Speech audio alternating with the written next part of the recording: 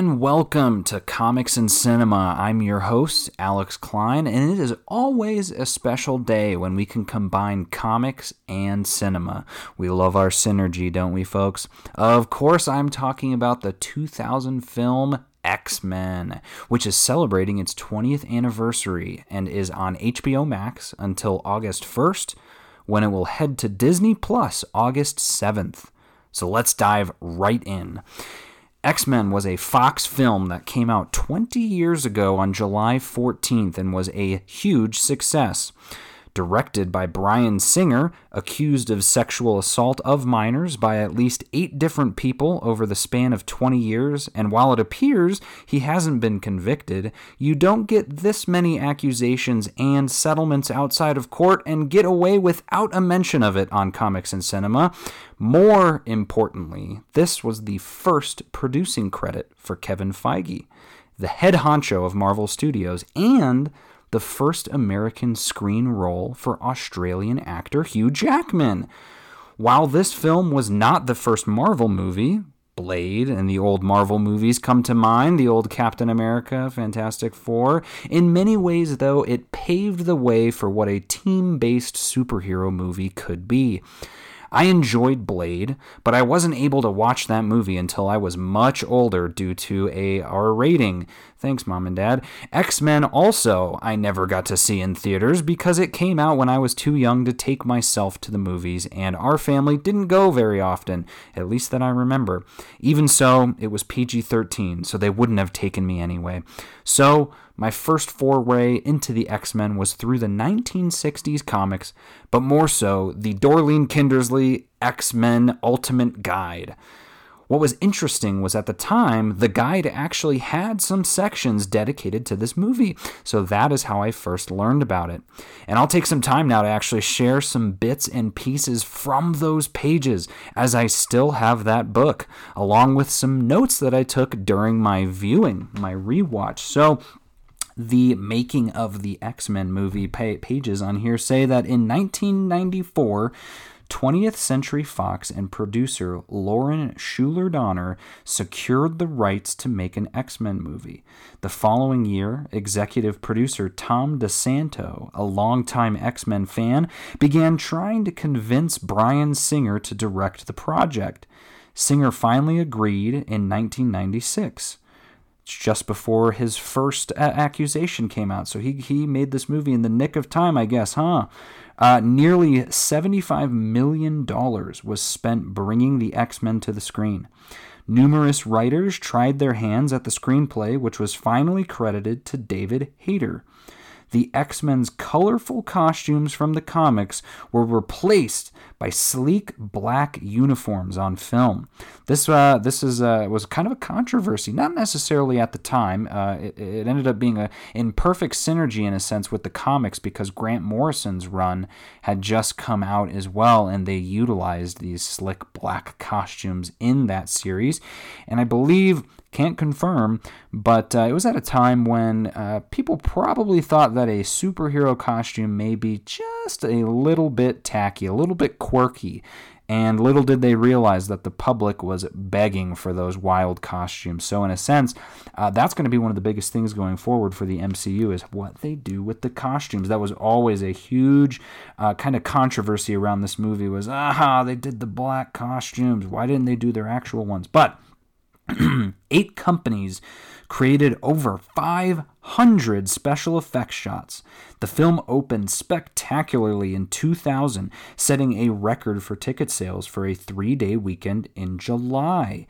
And it's got a bunch of cool pictures in this book, but a couple of the cool little tidbits in this section is the Statue of Liberty, if we all remember that scene in the movie. Since the film's climactic battle could not be filmed at the actual Statue of Liberty, the statue's torch and crown were recreated at Showline's Harborside Studios in Canada. Also, Xavier's Mansion. The filmmakers used the exteriors of buildings at the Parkwood Estate in Oshawa, Ontario, to represent Xavier's School for Gifted Youngsters.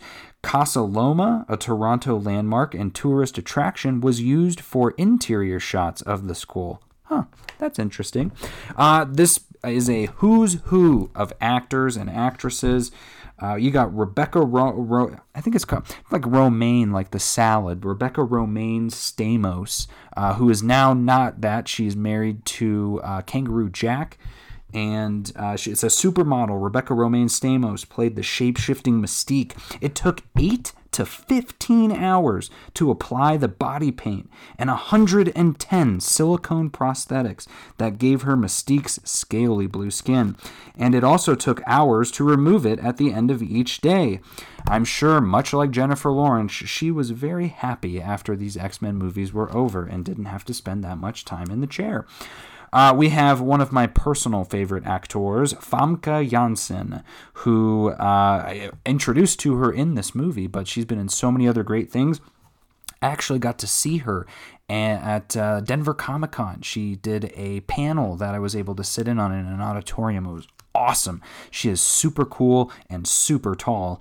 Famke Janssen took on the role of telepath Jean Grey, born in the Netherlands. She has played roles in the films GoldenEye, Celebrity, Rounders, The Faculty, and House on Haunted Hill. That's right. That's actually recently had seen her in Rounders. If some of you deep cut fans, I think I talked about that in a prior episode. But you've got Sir Ian McKellen and Sir Patrick Stewart, kings amongst men. And also Tyler Mane, who played Sabretooth. You have Ray Park, and I'm going to read his because Ray Park is also a king. Scotland's Ray Park won fame as the sinister Darth Maul in Star Wars Episode I, Phantom Menace. The filmmakers altered the Toad character to take advantage of Park's renowned skills in acrobatics and martial arts.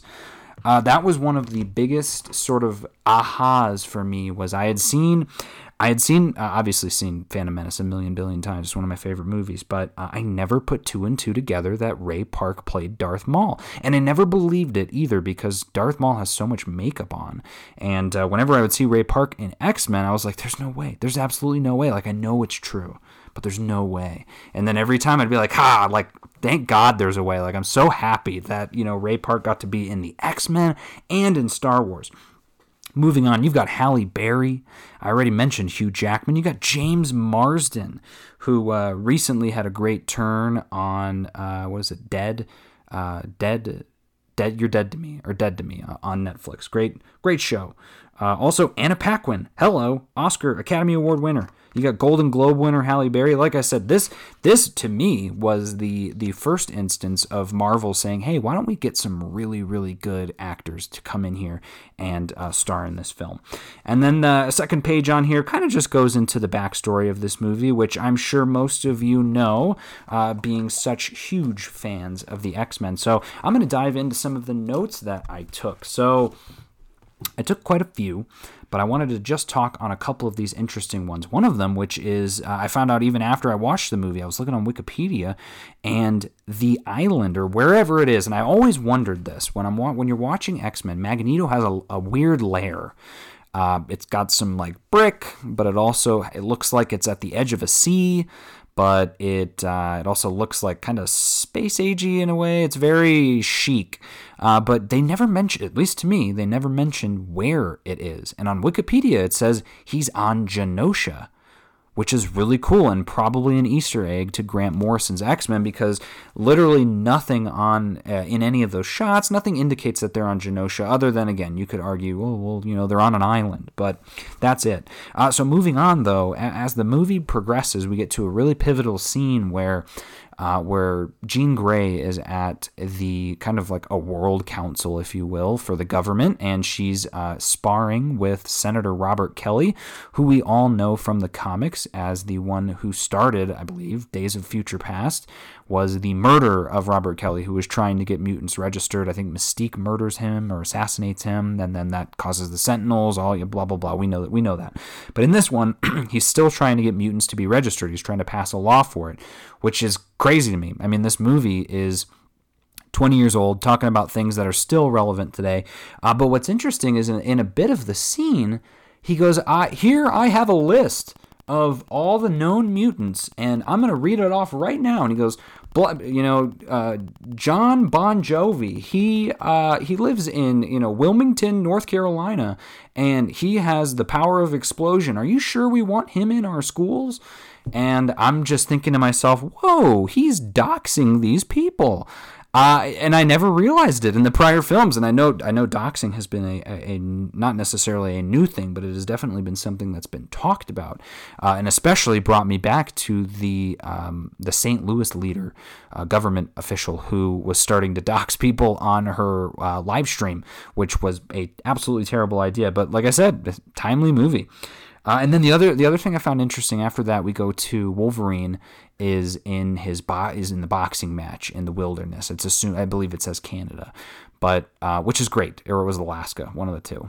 But every time the guy punches him, they use a sound like he's hitting metal. And I had my headphones on, so I was listening really intently, and I guarantee you it was the sound of a metal bat hitting like a metal pole.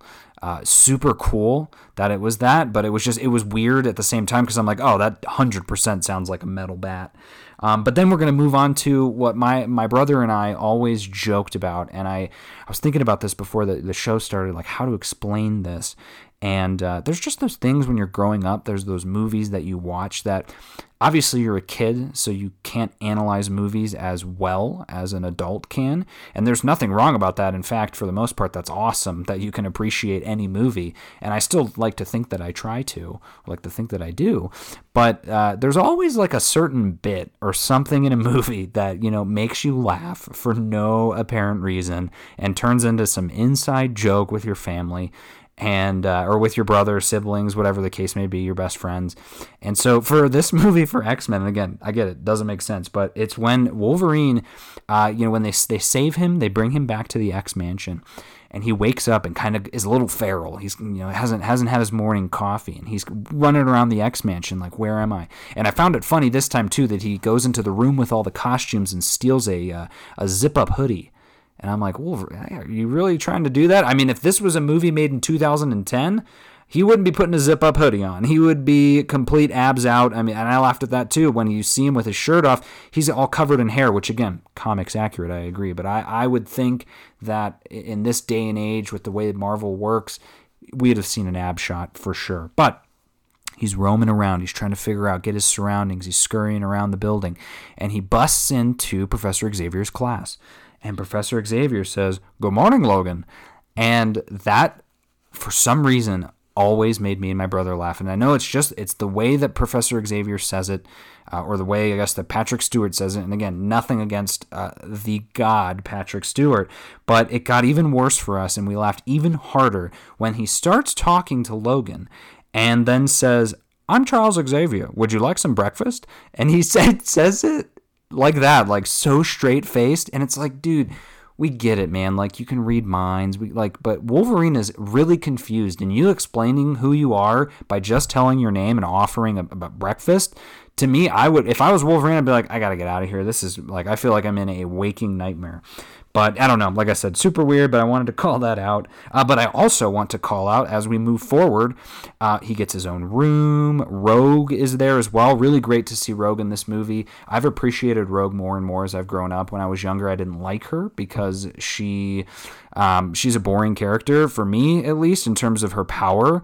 But like I said, as I've gotten older, I've realized she's, again, one of the most powerful mutants. She takes Captain Marvel's powers in the comics. Like, how cool is that? It's obviously terrible too, but just a very strong power. And so in this one scene, she's, I guess, roaming around the halls at night. Well, at the same time, Wolverine is having a nightmare, and she comes into his room.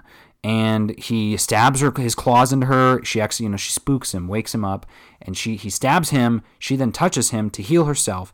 But this entire, and I completely spaced it, but she's like walking away. And I look at her back and I'm like, she's wearing a scarf. Who, and again, I don't know a lot of people. I don't have a lot of friends. But, and again, this could be a gifted youngster sort of thing. It could be a 2000s thing. But who is walking around the halls of, is it Greymalkin, where they, where the building is? Who's walking around in pajamas, pure pink pajamas with a scarf? And it is a see-through, very like sort of lacy scarf, certainly not sexual in any way, but it just looks like she put on the same sort of outfit that you would put on in the evening in the summer when you're overlooking like the ocean from a cliff. That's the kind of outfit that she's wearing, is that she's standing on the edge of the cliff, staring out into the great unknown. It looks a lot like an Elsa costume, I'd say, honestly, from Frozen. I just was like, there's no way a teenager would do that, but maybe they had. As well, I wanted to touch on Senator Kelly's powers, and we're going to dive into it a little deeper as we go. One of my criticisms of the film, the forcing him to turn into a mutant, and it we'll get there. But he turns into a mutant and escapes. He escapes. Magneto turns him into a mutant, and he escapes from the jail that he's in on Genosha, and he does so by pushing his entire body out of the bars. And it kind of makes him look like he's like rubber, jelly. I never understood it as a kid. And then he's hanging on for dear life on the rock, and then he just falls into the ocean. And then there's a scene where he's coming out of the ocean, and he almost looks like Glob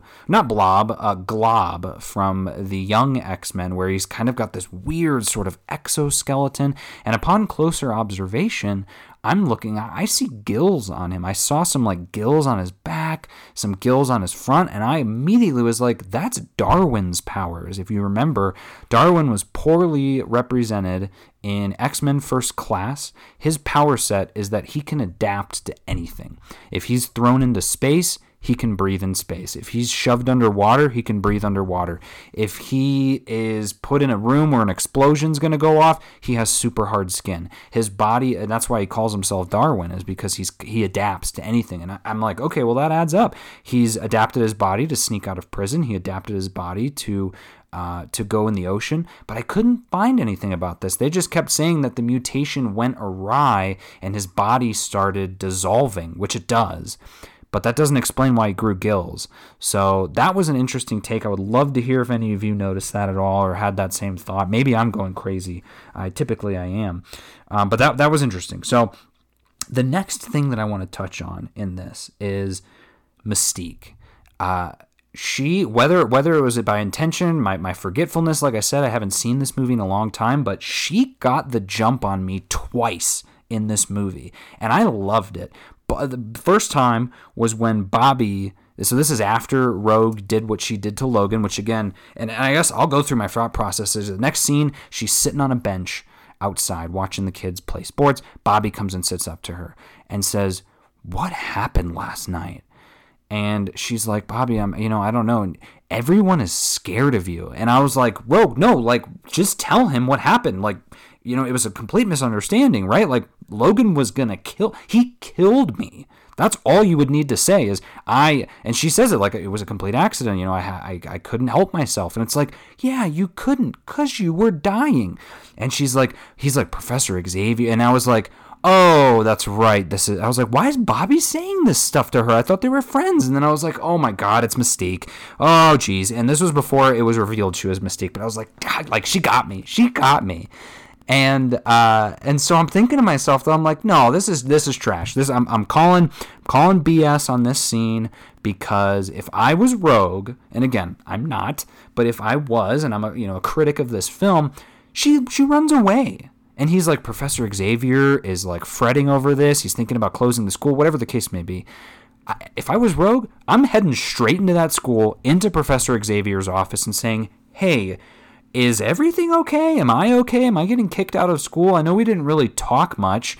Clearly, we didn't talk much after this insane incident where a grown man stabbed claws into my chest, and then I touched him and took his healing powers and saved myself. I know I haven't really talked about that. So is there like a debrief we do? Is there a therapist on campus that I can talk to?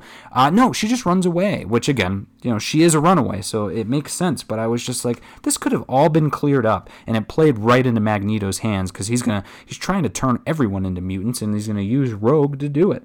But that's number one.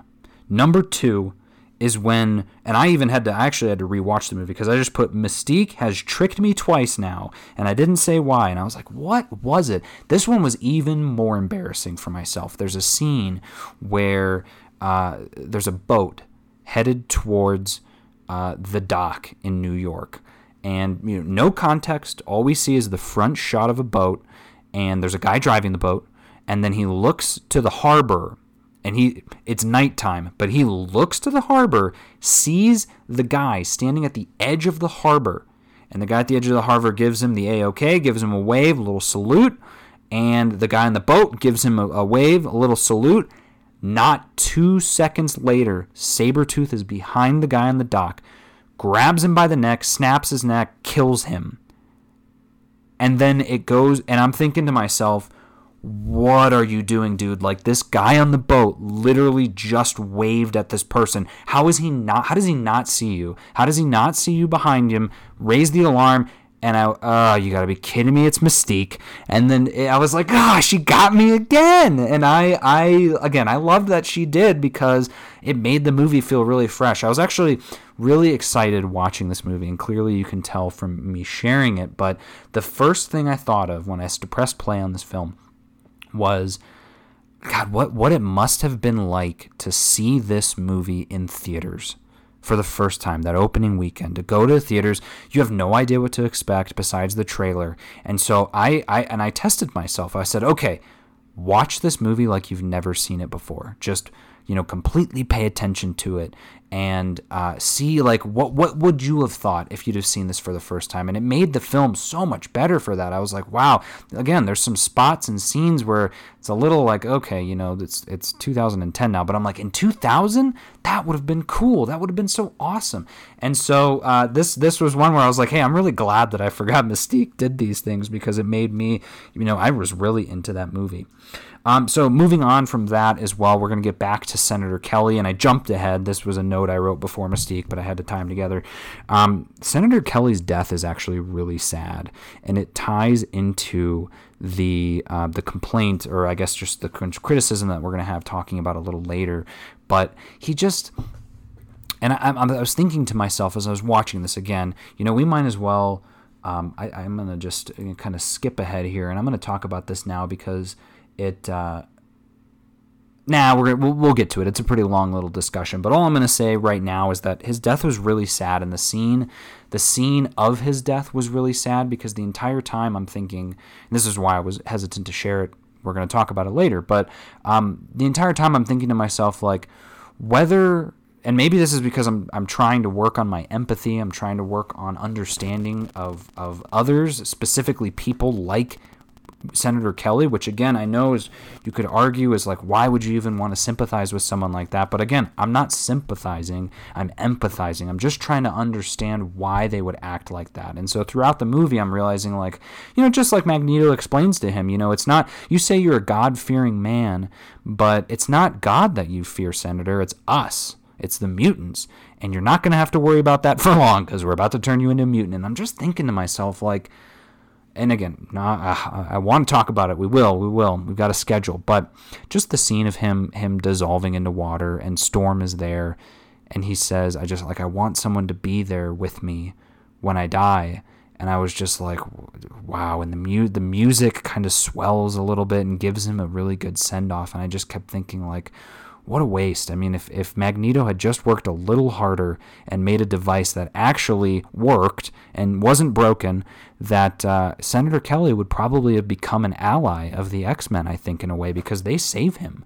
And they try their best to bring him back. Xavier reads his mind and realizes kind of what he's been going through. And it's just like, man, how would you feel if, regardless of your beliefs, how would you feel if somebody who believed something different than you forced you into a situation like that, and then you died from it? Like, that just, to me, is really sad, really heartbreaking. But yeah, again, another reason why this is a really great movie. And I did not think this the last few times I saw this film, but like I said, there's a lot of layers. This movie gets better over time. The last call out that I'll say about this is no end credits. What's up with that, Kevin? I think obviously it's because he was only listed as an associate producer on this, so I'm sure he didn't have a lot of say.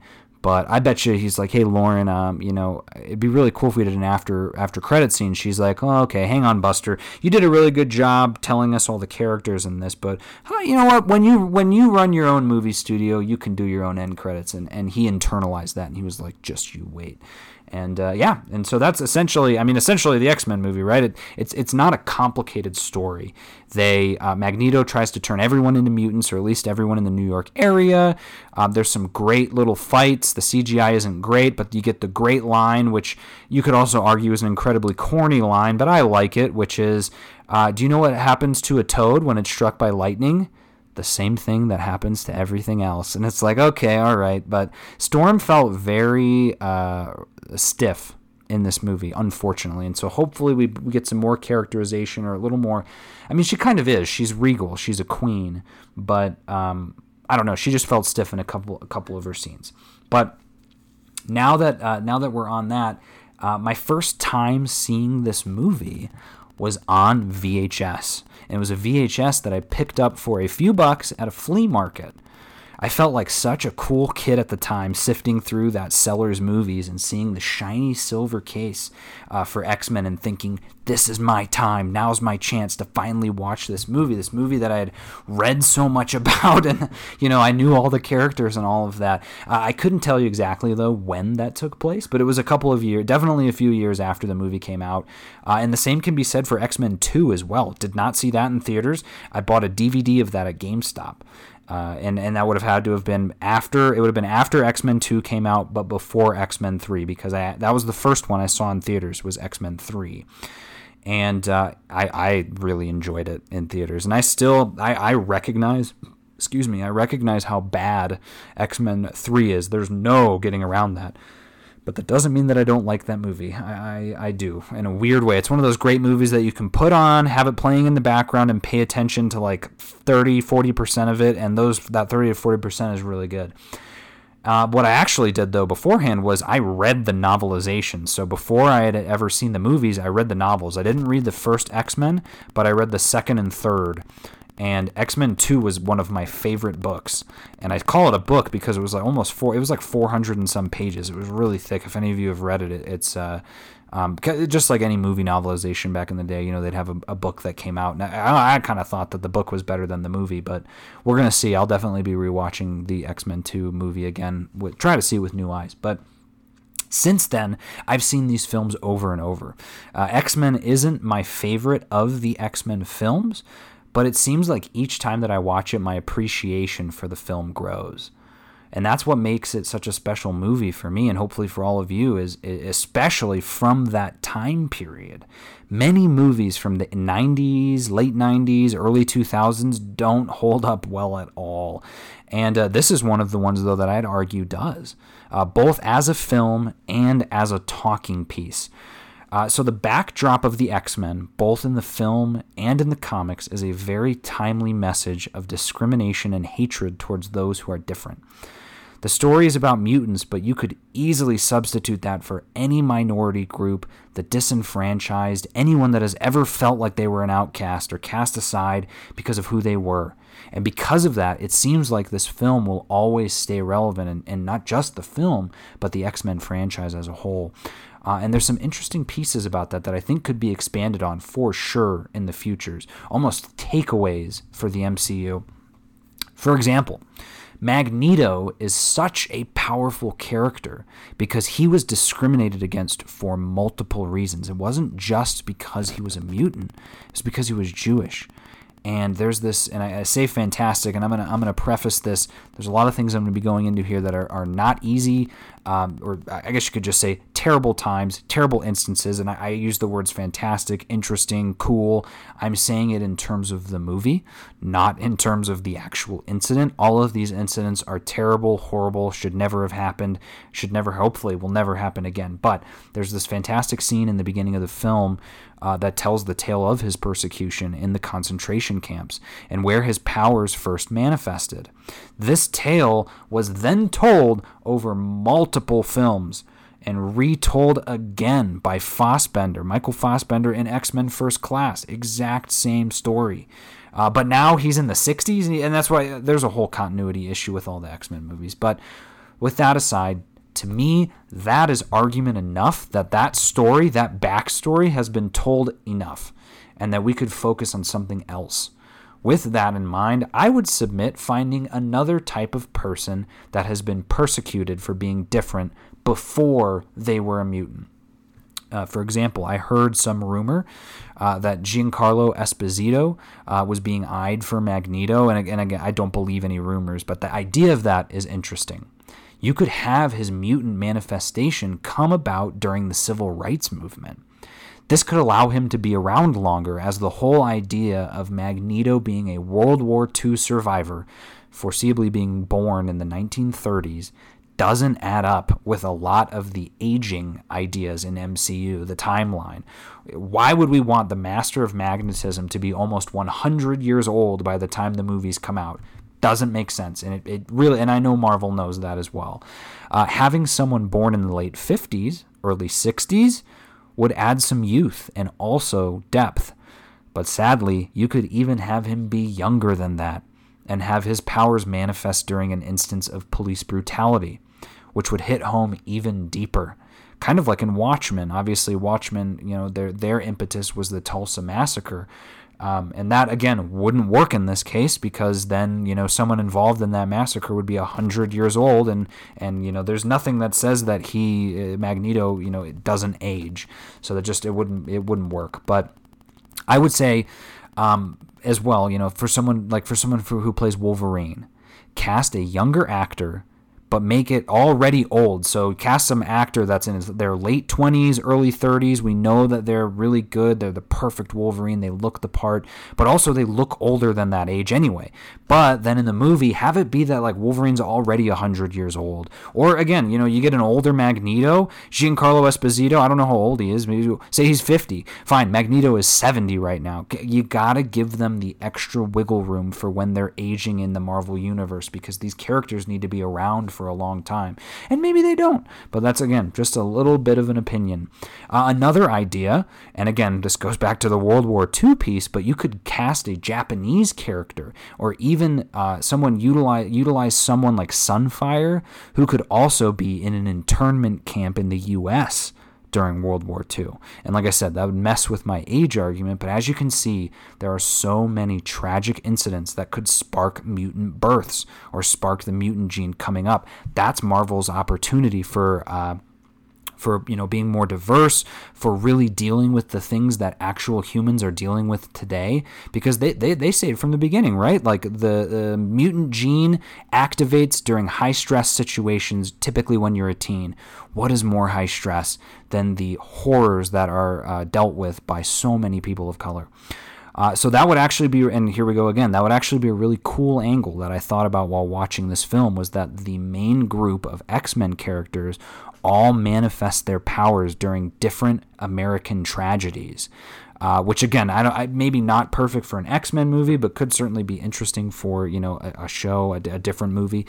But you've got tragedies like police brutality, maybe a Hispanic character who is separated from their parents, and in the worst and saddest ways, the possibilities are kind of endless in that regard for the things that have happened in this country. But that alone would make a new X-Men film something to see. All new faces playing the characters, and you could even tie in multiple universes where the X-Men of the past, the Fox X-Men, they actually did exist. They existed in an alternate reality, an alternate universe, and that would be the Fox universe. This would allow many of the same stories to be told, but in different, more racial settings. And this was sort of a solution that I had suggested for Spider-Man. Telling the same Uncle Ben story over and over in Tobey Maguire, Andrew Garfield. We don't want that. The fans didn't want that to begin with. The solution I suggested was to have the Uncle Ben story, him dying, him becoming Spider-Man, all of that happens during an opening credits montage. And then the movie gets right into it and you're in the middle of the action. And they kind of did that with Civil War. So that's where my faith kind of solidified with Marvel, because I had thought about, how are they going to bring bring the X-Men in back then too. I've always wanted all the characters under the same roof, but seeing what they did with Civil War made me think, okay, they're in good hands. The X-Men are in good hands. They will be introduced as needed, and it will make total sense. And as much as people want things to be comics accurate, many more people want things fresh and new. I would love to see that on screen, and I know the MCU could pull it off. And I also know that there would probably be similar boycotts like that with Captain Marvel and Black Panther, but we all know how those turn out. The only thing they do that's good is they identify, or all they're good for is that they identify people who are hateful or racist. So, they've never impacted the box office or anything in regards to it. It's just one more blip on the roadmap to success, I guess you could say. But there are obviously multiple ways of doing this, right? Of creating a new X-Men movie for the future. And my whole hope, though, has always been, or I guess you could say not always, since last year, is for them to use the House of X, Powers of 10 storyline for the X-Men films. But there's so many ways, so I'm not picky. The trick, though, is to make all of this, to make it successful, is to assume that audiences already understand the X-Men, so that you can combine multiple character growths from the comics at the start.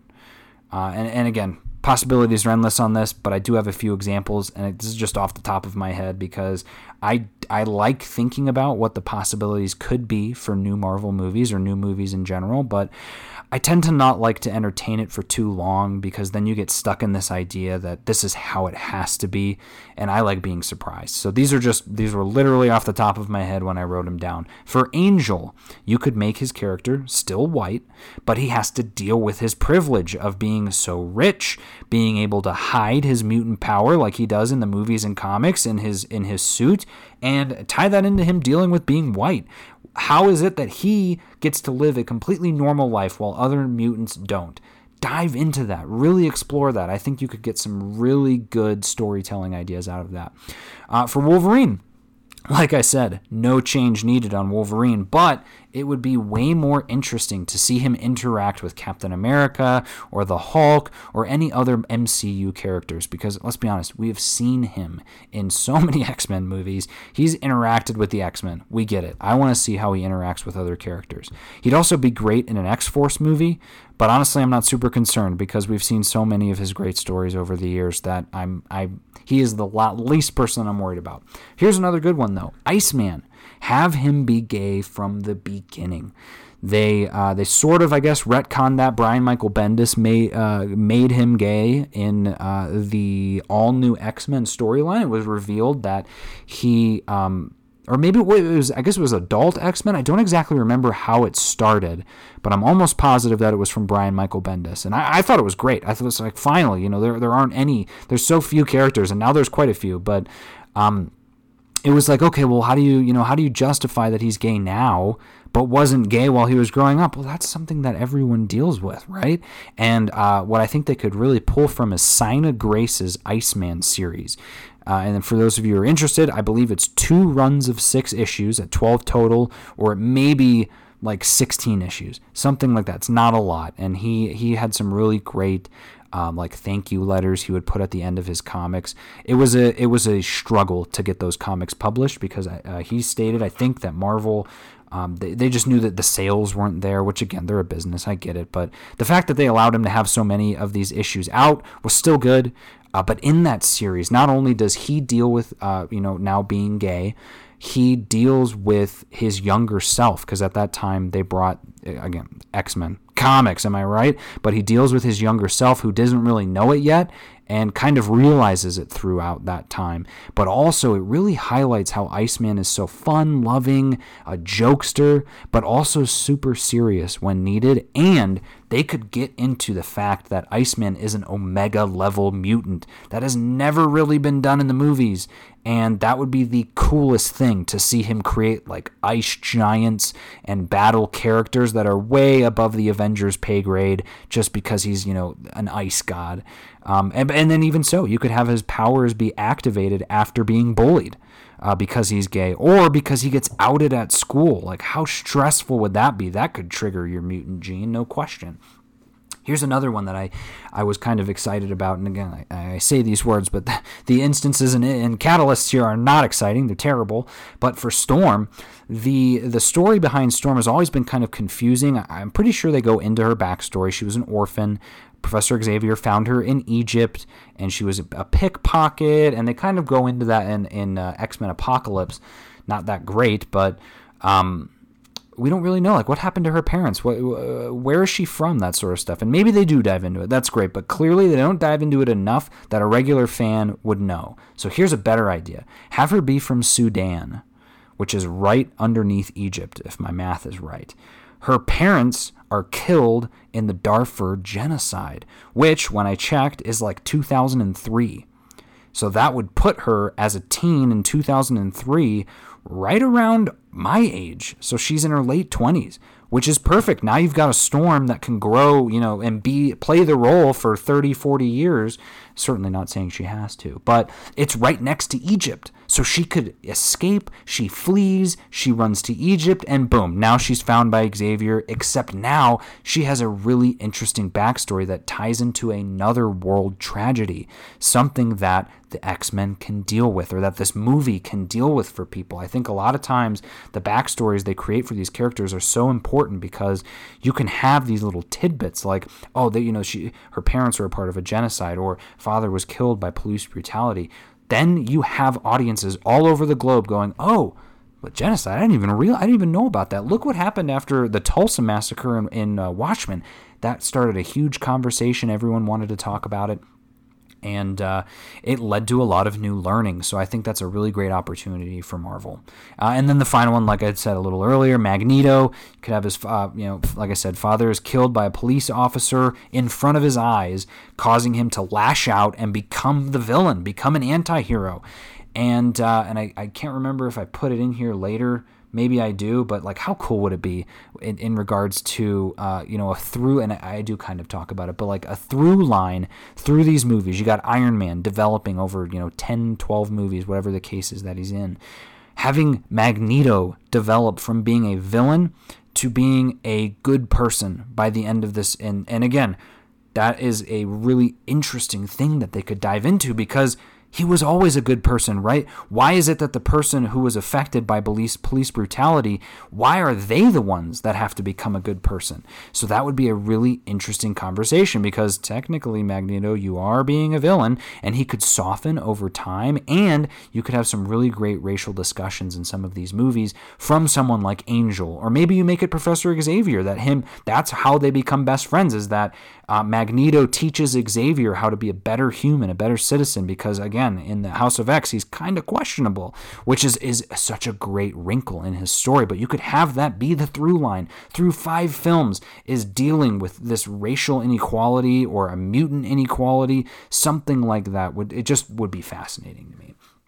Now, since so many people have wrote in and texted me about this, I think it's time to finally acquiesce. I'll do it. I will explain what I would do to bring the X-Men into the MCU. Now, I will point out as well, like I said, I don't like entertaining these ideas.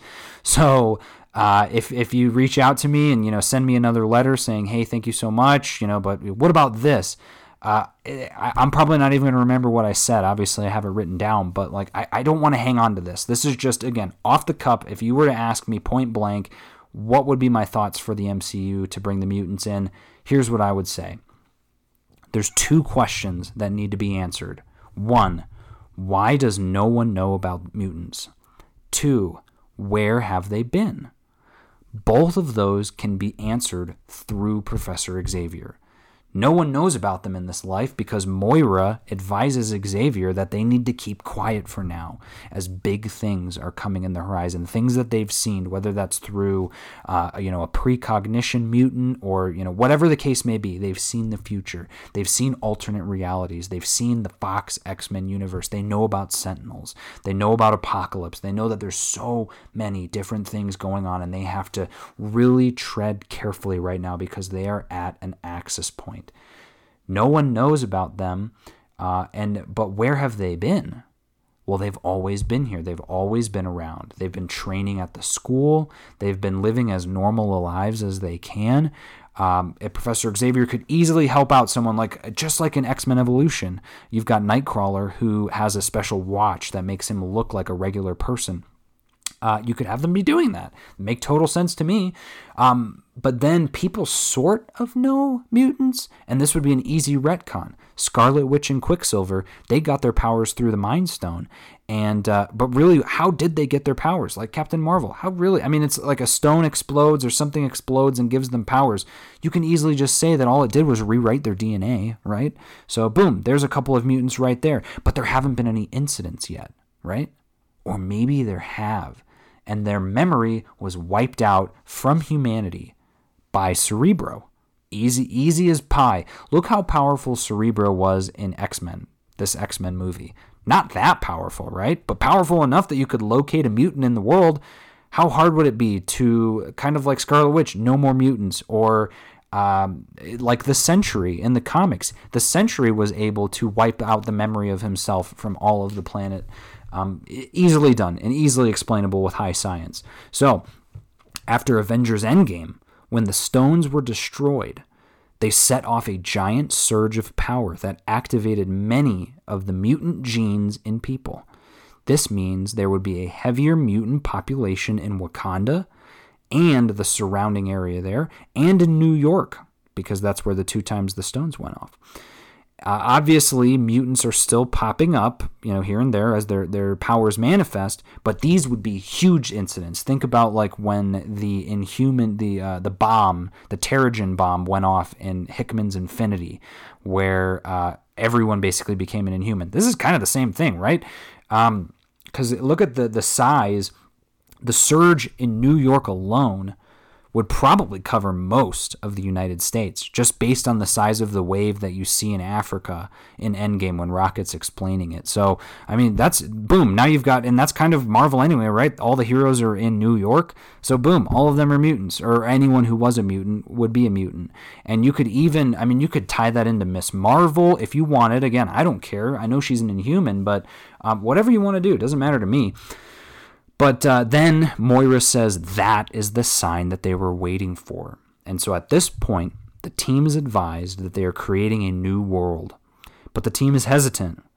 Xavier then reveals the plan. Specifically, the fact that they have been seeing so many realities where they die or get wiped out through Sentinels, just like I explained earlier. All of that could be something very simply explained in Doctor Strange and the Multiverse of Madness. Scarlet Witch is supposed to be in that movie, so if she's a mutant and she starts seeing multiple realities, she could, in a sense, play that part of Moira to tell Xavier, hey, I saw all these other things, here's what happens. So this would be an opportunity, though, to show flashbacks to big X-Men scenes in the past, or how they were wiped from memory, or just that they were in Moira's past. Again, whatever they want it to be, that's a great plan to show. You can have a scene where it flashes back to the Fox's X-Men characters, or a scene where there's Sentinels, whatever. It would be amazing. But Krakoa is then established. And essentially, the movie ends with the first issue of House of X, where Krakoa is established. They've made the plants. They've brought the bigwigs of the world in, and Magneto says, you have new gods now. That would be awesome. And again, that doesn't have to be the first movie. Like I said, I'd love a Magneto movie that deals with police brutality and with mutants and introducing characters. You could have multiple different mutants popping up in a Magneto movie, or just in whatever you want to call that movie. I don't know what you would even call it. But then the second movie would be this setup of, by then Magneto is kind of seen, okay, I'm on Xavier's side. Even who knows? I don't care. 3 movies down the line, doesn't matter. But either way, in this movie or in the Marvel movies, we would slowly see the introduction of X-Men characters. Again, maybe in Doctor Strange. They witness some person's power activate and they have to help them. Boom, there's your mutant. This is, again, so many different ways that this could go. And hopefully they're being talked about by people much smarter than myself in the Marvel bullpen. But it only makes sense for Marvel to do this. especially after so many of the Infinity Saga characters were white, male, and basically had the same backstory like Doctor Strange and Iron Man. And again, they had their wins. They had good characters. I'm not saying, you could definitely argue that they did, but those are the characters that were in the comics at the time. And you can make up any excuse that you want, but right now they're at a time where they can make really significant changes and they can make really big leaps forward for our entire planet, our entire community when it comes to Marvel, because all eyes are on them. They're the gold standard right now. So if they put out something that is diverse, kind, but also not or unflinching in its showing of actual real world incidences, it would be a hit. It would be an absolute smash. And again, like I said, there'd be people that would complain about it, but too bad. Like, that's what's happening in our world. So with that said, there are some, we're going to get into my criticism from the film, which I've been wanting to talk about, but I like this. So besides some strange shots in this scene, kind of flashing back between Magneto and Senator Kelly, where they're going, and he's like, it's really funny, actually, when you watch it. It reminds me of like a comedy show. But what I'm criticizing here is not a criticism of the film. It makes sense in the movie. This whole thing makes sense. But as a talking point, as an observer in the story, I have to talk about this. So the idea that in order to make somebody understand the plight of mutants, you need to turn them into a mutant. It's fascinating to me because I agree with that, but I also disagree with that. So it's a great idea for a villain, someone like Magneto, to do because it worked. He changed his DNA and he became a mutant and he realized, wow, people are going to hate me, all this stuff. But changing someone's DNA without their permission is insane and not something that I would recommend to anyone, especially if they're trying to argue a point. Which kind of just, the idea of forcing an opinion on somebody without their consent is really not a way that you could do that besides brainwashing somebody, but it doesn't feel right, even though the end result is good in this case. Technically not, though, because he dies. But I'm just thinking, like, Kelly, so he escapes. He gets on the beach and he immediately goes to see the X-Men. He could have easily just made a press conference right then and there while he was still his own self and said, these mutant villains turned me into one of their kind against my will. This only further shows why they need to be registered and held accountable, and I should know now because I'm one of them. So let me be the first person to register because of this. Like, wow, Magneto really rolled the dice on that one, but I guess it all worked out in the end because he dissolved into water and Mystique impersonated him pulling out of the mutant registration bill. What a nice ribbon. No worries dealing with the consequences of impersonating a government official or literally killing a human. And how long would she have had to keep that charade up, I wonder? What would happen when people had found out that she impersonated them? I wonder if that would have gone over well for the mutant community. I feel like they sort of dive into that in X2, but I think it's more of an Easter egg in terms of that she's still pretending to be Senator Kelly. But all that I know from that is that that's one of the things that I love so much about the MCU is that those sorts of repercussions would be dealt with. They would in the second movie or in a through line of all the movies, like I said with Magneto, especially for the X-Men and the MCU as a whole. Marvel has an opportunity to really showcase not only how much they care about diversity and equal representation, but to show that the MCU really is our world outside of our window, and not be afraid to deal with the tough issues that come out of having characters of color in their ranks. So on the 20th anniversary of X-Men, that is how I would want to honor the memory of this movie going forward. I really enjoy this film, not just for its content, but for what it did to set up future Marvel movies. This was the Avengers before the Avengers. The idea of having multiple powered characters on screen at the same time. Now, we just get better CGI and better storytelling. It's a great time to be alive if you are a fan of superhero movies.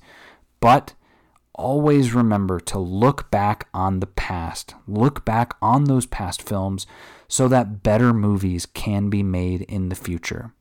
And that will do it for us here at Comics and Cinema. I'm your humble host, Alex Klein. Thank you so much for listening, and I'll see you at the movies.